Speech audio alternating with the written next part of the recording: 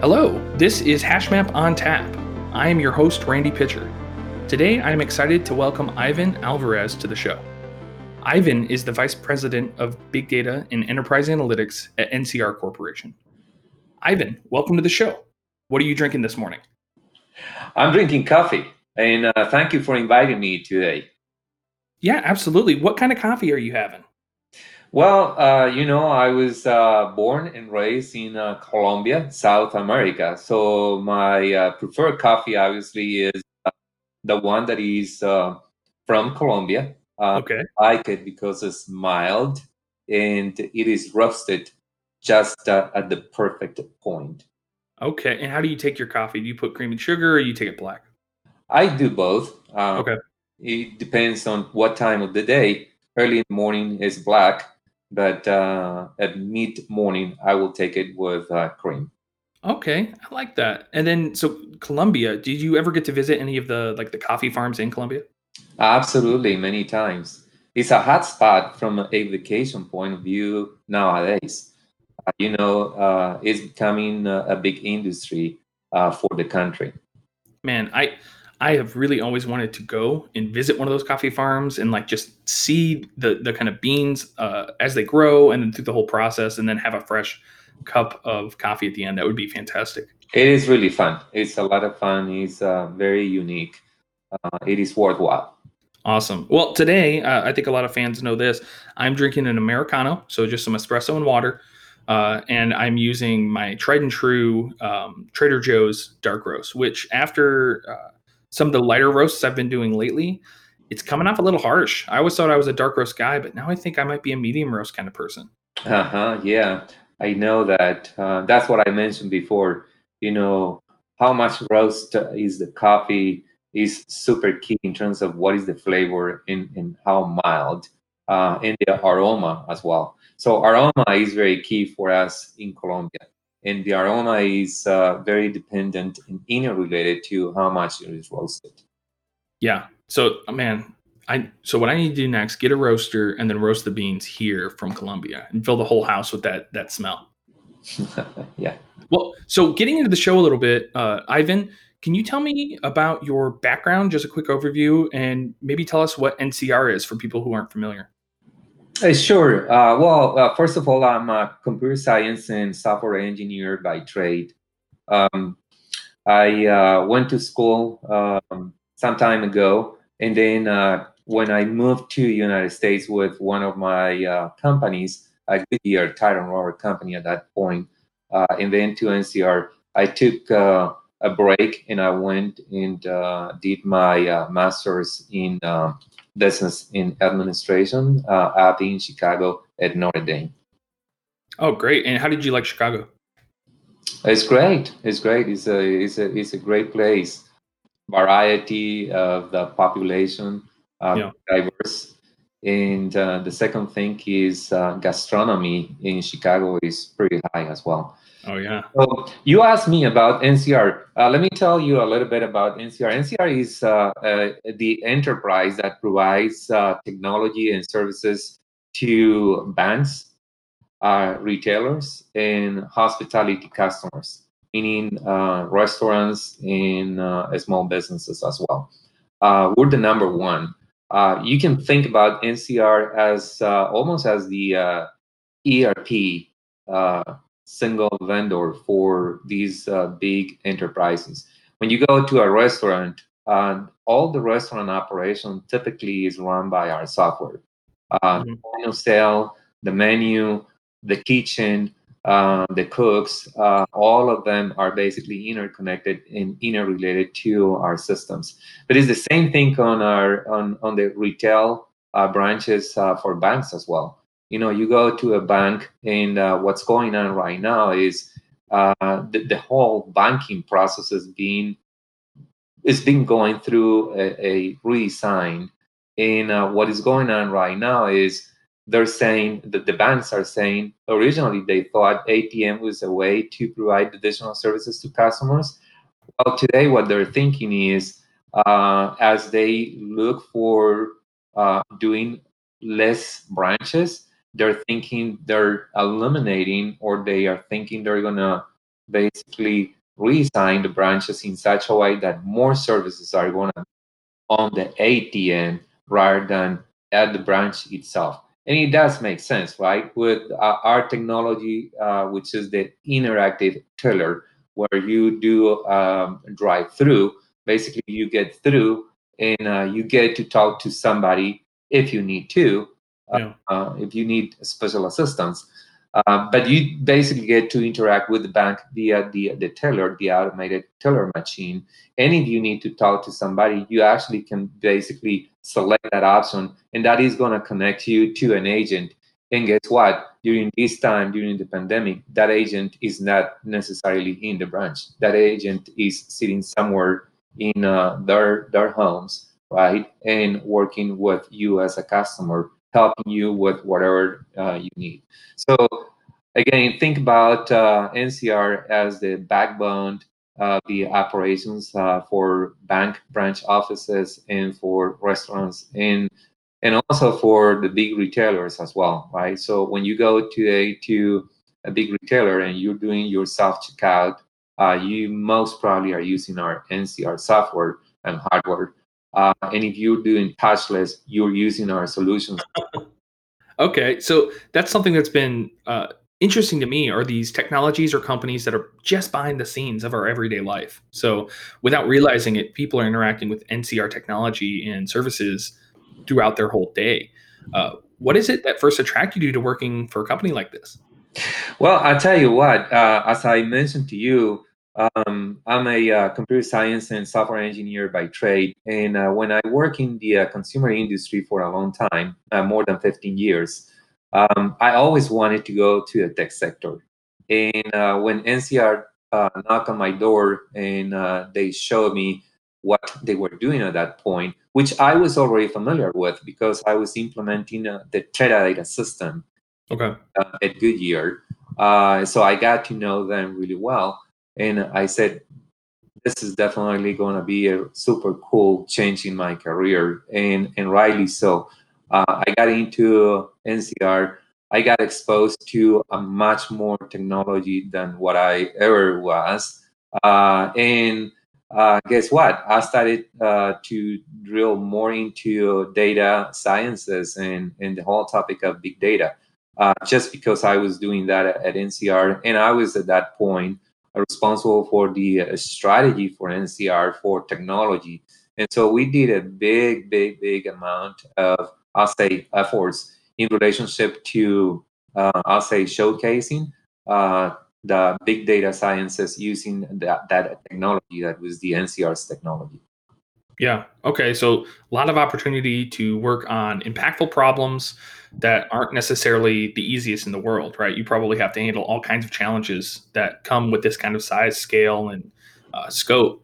What are the kind of things you and your team work to solve? What are the kind of things that you're really focusing on solving? A great question. Basically, to summarize it nowadays, in my role for NCR, we focus on two things. I'll say, first and foremost, is to describe why things are happening, Okay. why we have, I'll say, the results and the events that happen every day, which is what we call the scripted analytics. The second one is really focus on how to predict, how to be more proactive and prescriptive about those events, meaning not only predicting, but also giving a specific direction and instructions to a degree to the people in terms of how to react to some specific events and some specific situations. I'm going to give you an example because I think it comes to fruition through an example. When we have our relationship with our customers, our sales force is interacting with our customers. We typically, as you know, we are a B2B company, and our sales force do interact with them in terms of configurations for a restaurant or configurations for a bank branch office or configurations for a self checkout. And there are multitude options that You can pick and choose depending on what is your strategy for customer interaction through our technologies. And so to that extent, our configuration systems are pretty sophisticated, as you can imagine, because it depends on the size of the place. It depends on the volume of customers. It depends on what kind of strategy you want to push in terms of payments and so on and so forth. And so to that extent, the pricing the pricing for those configurations is super critical. We do have very specific predictive pricing analytics that we developed over the last year and a half, and is an online system. We do a lot of backend processing in a matter of milliseconds, and we need to be prepared to provide a specific guidance to the people that are actually talking to customers, right? And be able to pop up on the screens of the user interface that they're managing with specific recommendations. And also that applies to our online interaction, right? Because we have both. We have human interaction, and we also have online interaction. So those are the kind of things that I'll say are very real and very tangible. And not only that, but after this happens, and the incentives that are provided to the people that took one or another direction from our predictive systems need to have a high degree of explainability. Okay. Because this is a big topic. This is how we compensate people, and so this explainability needs to be good enough so that they understand what was the relationship between what they did and what they finally got.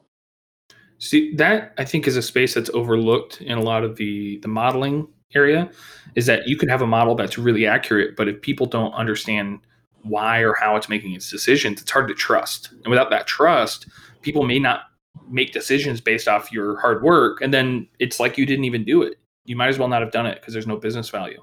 How do you and your team think about understanding the users that you're working with and understanding their needs and getting that feedback for a company that has stakeholders at lots of different organizations, both internally and externally? I think my view as a leader for technology, specifically in the data sciences space, is to always be in listening mode. Okay. The ability to have empathy with the stakeholders, with the people that are using the data, is very key.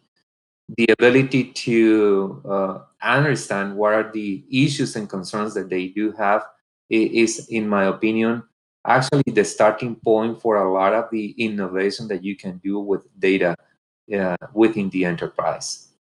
So I think that is number one. And that was a key tenet since I became the leader for data here at NCR, was to really foster the conversations with the stakeholders. And those conversations, by the way, need to happen at different levels. Your dialogue with an executive of the enterprise is totally different than your dialogue with a business analyst or with a data scientist that sits in the business areas, right? The obviously the degree of granularity that you need to use and the approach that you need to use in order to be successful in creating that partnership is very different. No, that makes a lot of sense. And it's a critical component of delivering solutions in this analytics space. But the other side of the coin, especially for the needs you've described, is the technology, right? If you don't have the technology, even if you understand your users really well, you might not be able to deliver what they need. So, NCR, you've made some really significant investments in a hybrid cloud solution, which I think is interesting because I see a lot of people who start in the cloud or a lot of people who decide to stay on prem. Could you walk us through that process of deciding that a split is a right fit for your needs? And tell me what it was like to take the first steps into the cloud. Yeah, honestly, this was driven by our customers. Okay. as I mentioned before, we have big customers. Uh, I'm going to mention the specific one that, in my opinion, was the catalyst for what we've done in terms of cloud and having a hybrid infrastructure for data science, for data management, which is a customer that has probably around, I believe, probably 4.5 to 5 million endpoints. As I mentioned before, we are responsible for running the software and making sure those endpoints are up and running. But it's not just that, right? It's making sure that they are protected the right way, meaning they have the right software version, making sure that they are operating under the expected performance. And in order to do that, in the commitment that we had to implement our IoT solution, which is called DCS in the marketplace, is very well known. We basically had to scale up really fast, and the right way to do that was to really going into cloud. And so that's basically that was the catalyst. I Okay. think it was the right decision. It has demonstrated that provides the ability, not just the ability to scale up, but scale down as well. And it also provides the flexibility in terms of picking and choosing different platforms in a much compressed time frame. Yeah, no, I think that's a common attractive point of the cloud. Are there things during your adoption process that stood out as being particularly surprising about the cloud that you didn't expect, or things that you were maybe not as excited about finding out? Yeah, I think I think the whole topic of data infrastructure is something that is still um, in in development, right? So my view is that we are at an inflection point where we have a tremendous amount of capital investments going into this technology area. And so, as we all know, as we all professionals in data sciences know, there are a multitude of startups. And what's interesting about the cloud players is that they are actually embracing these big time. So you go to cloud, and you can see that they do not only offer their own cloud infrastructure for data management, but they also are very open in terms of bringing in all these different emerging technologies, because they recognize that they are great innovators in the marketplace. And so for me, I'll say the downside is that um, is quite complex to make choices and have decisions in terms of how who you are going to go with for the long term. The goodness on the other side is that you're on cloud, and you have the flexibility to basically stand down your platform and make a change. I think the second item that I want to mention here is more of a concern, which is the ability to be truly multi-cloud in the future. If you think about the future, our ideal state in data sciences will be to accomplish that state where we can easily migrate from one cloud to another cloud, or even more so, to mix and match different, I'll say, functions and enablers from different clouds all together. Now, we all know that there are physical restrictions that play in this whole thing, but that's another interesting thing of cloud, which is now cloud providers are helping each other in doing interconnectivity between their clouds. And there are some interesting, I'll say, advancements being made in that particular topic. Okay, no, that's great, and I think it gives us a good picture of how you're thinking about the cloud and on-premise kind of collaborations, how you got to this point. If we look forward about what's coming up for you and your team, are there any specific areas or technologies that you guys are really excited about, really passionate about? Yeah, I would say there are many technologies, but uh, in a summarized way, I think there is two things that are very exciting for us. Number one, we really want to double dip into everything that is related to machine learning and artificial intelligence. We see a big opportunity going forward in many different, say, areas of the corporation. I'm responsible for everything that is inside the four walls of the corporation, but also to enable the products that we take to market to some extent, like the one that I mentioned before, DCS, which is Digital Connected Services. I forgot to mention what is the acronym. So Digital Connected Services, which is basically the IoT product that we have. And so there is a big deal of predictive opportunities in relationship to hardware failures, software failures as well on that space. Internally, obviously, in the manufacturing area, we have a big deal of opportunities with supply chain optimization using Oh, machine cool. learning, yeah, Yeah. and even deep learning as well in terms of supply chain management. So we're exploring those areas as well at this point. We have very specific programs that we have already approved for this year, for execution this year, and we normally have we have a deck of approved programs and also a deck of what I call research and development. So we have both, and so I think to that extent, NCR is being really, really good in terms of, I'll say, recognizing that we need to develop and assign resources to those two things. So that's one area. I think from a process perspective, the second one that is very exciting for us is the concept of data in analytics self-services. Okay. Very key for us.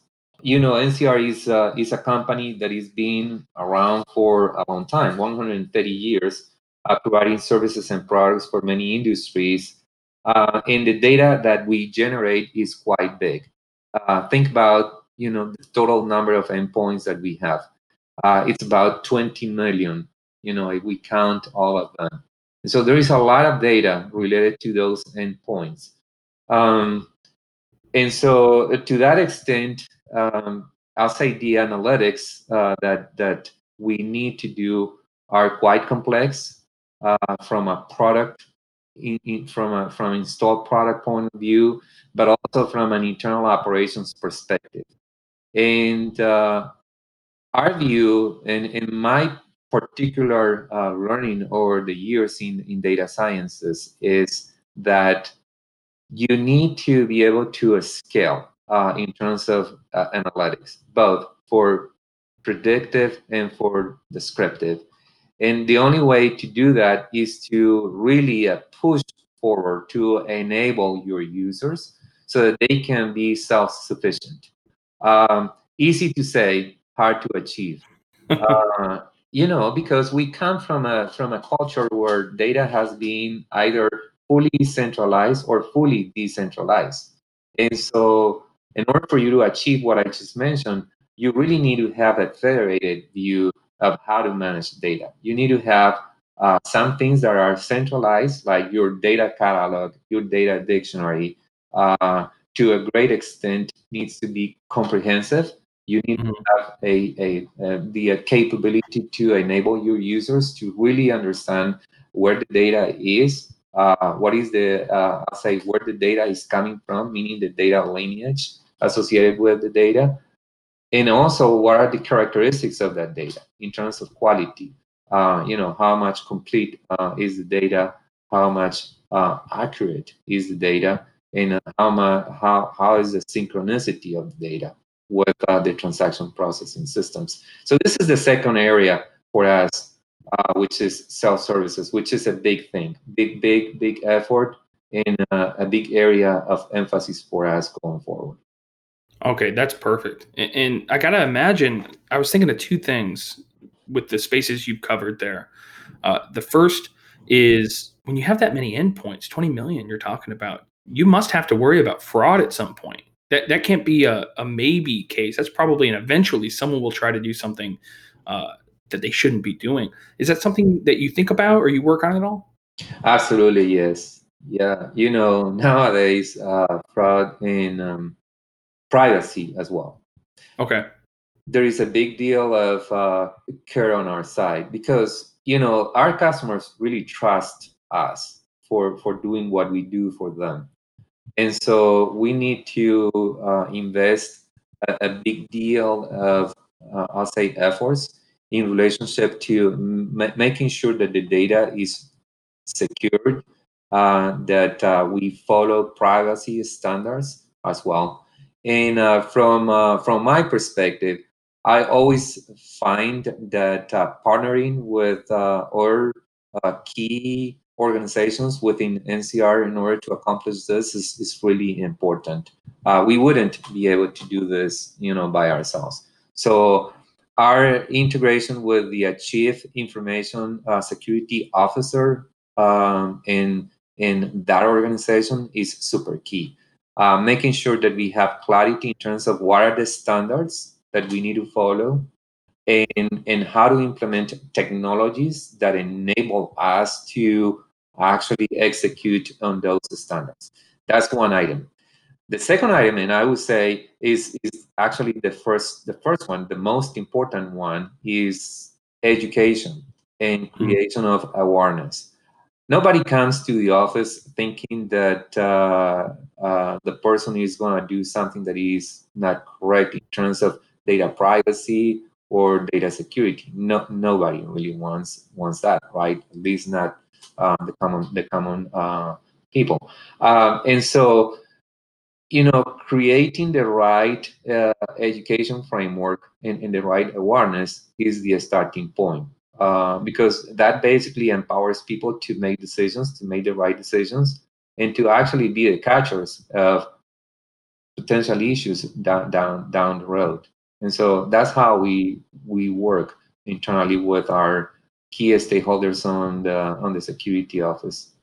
Also, I'll say that the work is not just with our internal security office, but also with our customers' security officers as well. So Oh we yeah. have a big deal of interaction with them as well. So it's really, I'll say, an effort that needs to take place among all players in the ecosystem. I think working in consulting, I've been able to work with a number of really large companies across the spectrum of tech to even like retail, physical stores. And one thing that always surprises me is how much criminal activity actually is ongoing, right? Not internally necessarily, but like someone comes and steals something off the shelf. And part of a retailer's data process is doing loss prevention, or for financial services identifying fraud, or working for different government agencies that they will have people fraudulently submit claims, insurance, those kind of things. So thinking about the kind of person who gets to work and be kind of a detective with the data and find where there have been security events or opportunities for vulnerabilities to exist, that's always seemed really cool to me. That'd be kind of a cool hat to wear, right? To be like a detective of the data. That's really fun. Yeah. Okay, so last question here for the first part. If you could achieve one thing in the next 6 months, and I know it's kind of a weird time for the world right now, but at work, if you could achieve one thing, prioritize one thing, what would be the problem that you choose to focus on? I think it's what I mentioned before is the concept of self-services, Okay. data analytics self-services.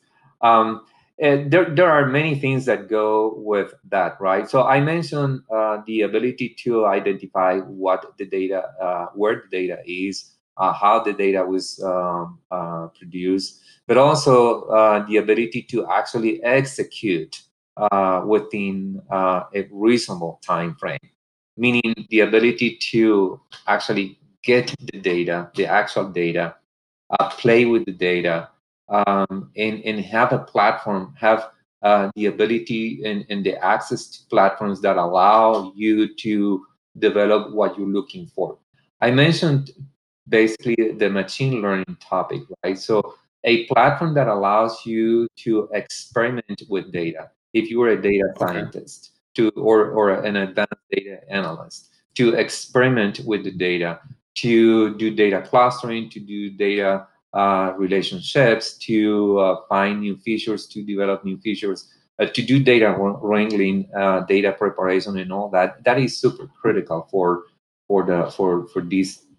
this population, which is what I call data scientists or advanced business analysts. And to that extent, the value for the corporation, the value for the enterprise comes from them being very productive, from them being able to actually find those insights. Yeah. So I think that is number one in the focus in the short term. We're making a big push on that. I mentioned being able to execute. So being able to execute is also being able to actually produce results in a reasonable time. And being able to produce results in a reasonable time is not only a matter of having the right tools, but those tools being able to execute efficiently. And I'm talking about response time, right? I'm talking about being able to go and access the data, produce the joins, do emerges, do whatever you need to do, data preparation, data cleansing, and the feature engineering in a reasonable amount of time. In order to have that, you need to have the right infrastructure, and that's where cloud plays a big role, in my opinion. The second aspect in the short term for us is the concept of data virtualization. Okay. It's really, as we know, in the old world, you're kind of constrained with your data. If your data is in a particular infrastructure, it's difficult for you to mix and match the data that is in a different infrastructure. So for us, the concept of virtualized data is very key, and we're making good progress there. So far, it's working well for us, the technologies that we're using, and we're very happy with it. So I think it is going the right way. I think it is from a data technologies, data sciences technologies point of view. This is going to be something that is going to stay with us for quite a long time, and we definitely are already getting the value that we expected from it. Oh, okay, perfect. Well, Ivan, we're at about the halfway point. How's that coffee? Well, let me take a sip. Yeah, doing pretty good. Yeah, that's good. Pretty good. Okay, I have finished mine, of course. I usually do in the first half. I'm a two coffee kind of guy, so I probably should have had a second one back up here waiting for me. Hey, so you mentioned Chicago. I'm from the area of Chicago, originally in Indiana, so on the other side of the state border. But we would visit Chicago pretty regularly, and it's a common thing in Chicago that people feel very passionately about the style of pizza in Chicago. And I don't know, during your time there, did you ever hear any of that? Do you have an opinion on that? Yeah, absolutely, absolutely. It's Chicago pie. Oh Yeah. yeah, yeah. So are you a deep dish kind of guy, or do you like a thinner crust? I'm more on the thin crust. Yes, more in the Sicilian style. Okay, Sicilian. I like that. I haven't heard that. I agree with you. I always thought deep dish pizza it tasted like eating just like a bunch of bread, like a loaf of bread, right? And I don't understand people. I know a lot of people like it, but that's not my style. Yeah, yeah. I'm a pizza lover. Oh, I really? don't. Yeah, I don't do it as much as I would like to, but I am a pizza lover. It's a good thing. I like it. Yeah, my first jobs were in the pizza industry, of course. So before I could drive, I would make the pizzas, and then when I got my license and I was able to deliver, I delivered the pizzas, and that was such a calming period of time when all you had to do was just drive and just all night you drive, pick up a pizza, go drop it off somewhere, come back, listen to a lot of audiobooks or a lot of music. Yeah, that's a nice way. I don't know. I don't want to be a pizza delivery driver again, but I wouldn't mind something very calming like that. It reminds me in years ago when I went to college. We used to go to actually pizzerias, pizza restaurants, right? And we used to eat pizza and play electronic games. So Oh, that sounds nice. yeah. So I'm definitely gonna have to have some pizza tonight. That's what's for dinner now. I'm So getting hungry. so in the second half here, I want to talk more about you, not necessarily just NCR. And the first question I like to ask people in leadership positions is how you think about culture, your team's culture, the way that you behave to instill the culture that you want to get the kind of behavior that you're looking for, the outcomes. You mentioned earlier that empathy is something that you strive to instill in everyone on your team when talking with stakeholders, and you use that as a way to be successful. Are there other parts of your team's culture that you think are really important to your success, and what do you do to instill that culture? Yeah, thank you for the question. I think this is one of the key areas in my professional career that I do believe are key highlights in terms of where I am today and what I've been able to achieve. So I think the culture is associated with beliefs and with values. Basically, is what you really value, is what defines your culture. This has been deeply documented by many experts in this particular topic, and I do believe them. I do believe that it really goes down to what are the beliefs and what are the values that you have. And as many of us know, it is very important when you talk about values. It's very important to lead based on values, and obviously, if you are really leading based on values, you need to exhibit those values. And so, leading by example is a big thing in my view. Being consistent. And for me, as a human, um, it's a big challenge because, sometimes rationally I would say, hey, this is what I believe, this is what my value is. And I get questioned. I get questioned by my direct reports. I get questioned by my friends or by my family members saying, well, you're saying that, but you're doing this sort of thing. And uh, and it's so great, right? Those kind of conversations are so great from a human development point of view. Yeah. So I do think that the other topic that is very key from a data sciences perspective is to work on performance. You need to really perform for the people that you deliver services, for who you deliver capabilities. And so performance is related to delivery, right? Making sure that you deliver what you are committed, what you commit to. And what you commit to comes from a rich dialogue. We all know that nowadays we always have more demand than capacity, right? So Yeah. having clarity in terms of what you can do and when you can do it, and actually delivering what you agree and when you agree to deliver it is very key. I think that conveys credibility. So credibility is not a value, but credibility is a consequence of exceeding those values and practicing those values. And I think credibility brings it basically expands the dialogue. The next time you are with a person talking about what you deliver and what her or his requirements are, and you already deliver for that person, your level of credibility goes up, and the level of credibility comes with trust. And when there is trust, there is transparency, and transparency actually fosters the ability to be more succinct and more sharp in terms of what you really need to do, right? It eliminates noise from the conversation, allows you to nicely focus on what really matters for your person, and you can really hone into that particular topic and make sure that your energy is around that particular topic, and carefully craft the solution and deliver the solution. And so Yeah. this is very key, right? sorry for one more thing.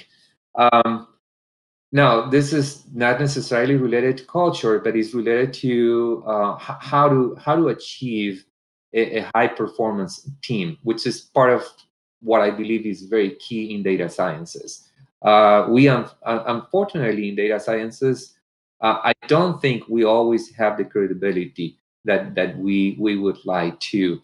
So in order to really be able to allure, the other topic that the other key element that I would like to bring to the attention here is the ability to partner with key stakeholders outside of your enterprise. In this case, vendors.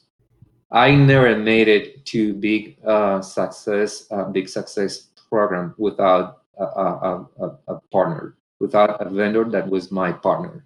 So I'm a true believer in partnerships with vendors. This is very key for us. I was just going to say, I really like your emphasis on trust as being kind of a core concept that you need to think about when you're doing some of these exploratory technology enterprises, explorations, when you want to deliver to teams that are maybe not inside your organization, or teams that are, but they're maybe separate from yours, that earning that trust and keeping that trust is critical to the long-term success. And I think about that a lot as a consultant, because I'm often coming into an environment where we need to build credibility very quickly, to be able to build consensus and have everyone pulling in the same direction so that we can deliver something of value. So I love hearing that you think about trust and you focus on trust, because that's something we do as well at HashMap. Absolutely. I've seen it. And I think HashMap, for me, has demonstrated that is willing to take risks as well, not always, seeking necessarily a revenue or seeking an increase on the business, but actually, doing an honest, I'll say, assessment of what are the opportunities, and that is really key. That's been something that's attracted me to HashMap and has kept me here for, 3 years and counting, right? Is that I'm never in a position where I have to just recommend a tool or an approach to a client that would maybe be good for us in the short term, but is bad for that client. I can always give a legitimate, good faith recommendation for an architecture or an approach that is going to be best for the client. And maybe month to month, right, we might not be able to I don't know, sell 5 additional consultants, but long term, over the course of 5 years, 10 years with a client, we can build a much richer relationship. So there are companies who I think do that kind of consulting approach, where they're really just looking for the short term, throw people on something, even if it's not the right fit for a client. And I think that's a valid way to do business, sure, but it's just not the way I would prefer to do it. And I really like that about HashMap. So moving next, if you had to go back and either receive advice or give advice to yourself, what would be that kind of advice you wish you had, or that piece of knowledge you wish you had earlier on in your career? The advice that I always value tremendously is when you're dealing with a tough situation and someone comes in and gives you a totally opposite view of the situation. Meaning, asking, for example, have you thought about the other side of the problem? Have you thought about the problem in terms of an opportunity? Have you thought about a different way to approach the problem, a different way to solve the problem? Like, for example, have you thought about this, and this? So, in terms of advice, for me, it's always been amazingly good when I have leaders that I do report to, that are my supervisors or my stakeholders, and they present a situation in a totally different way than what I was thinking. It gets my mind thinking. It does accelerate, I'll say, my ideas in the process that I follow in order to come out with solutions. So I think that is something that I value a lot, is the dialogue and the conversation. I said before, empathy, and I think the empathy needs to go both ways, right? In order to really be productive. So I think that is number one. In terms of advice to others that I would like to give is, I think focus in a positive attitude to life is important. I think every time we deal with an adverse situation, there is two potential ways to go about it, right? One is you basically say, okay, this is what is happening, and it is happening, and you just stay there, right? Second aspect is you think about it. Okay, how can I solve it? How can I go about it?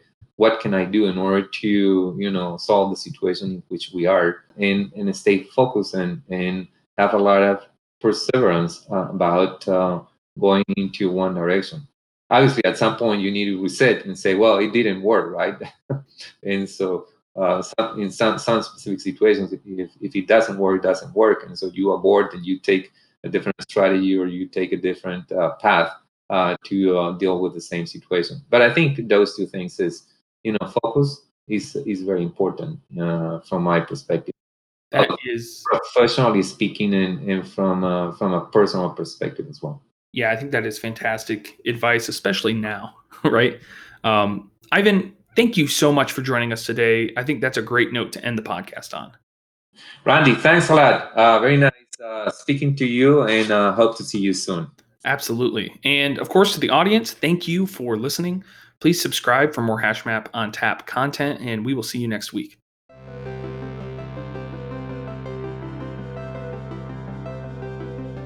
Thanks for listening to HashMap on Tap. Be sure to subscribe for weekly new episodes and visit HashMap's Medium blog for new data and cloud technology perspectives. If you have any comments or suggestions for the podcast, please visit the HashMap on Tap page on HashMap's website. We'd love to hear from you. Thanks for tuning in.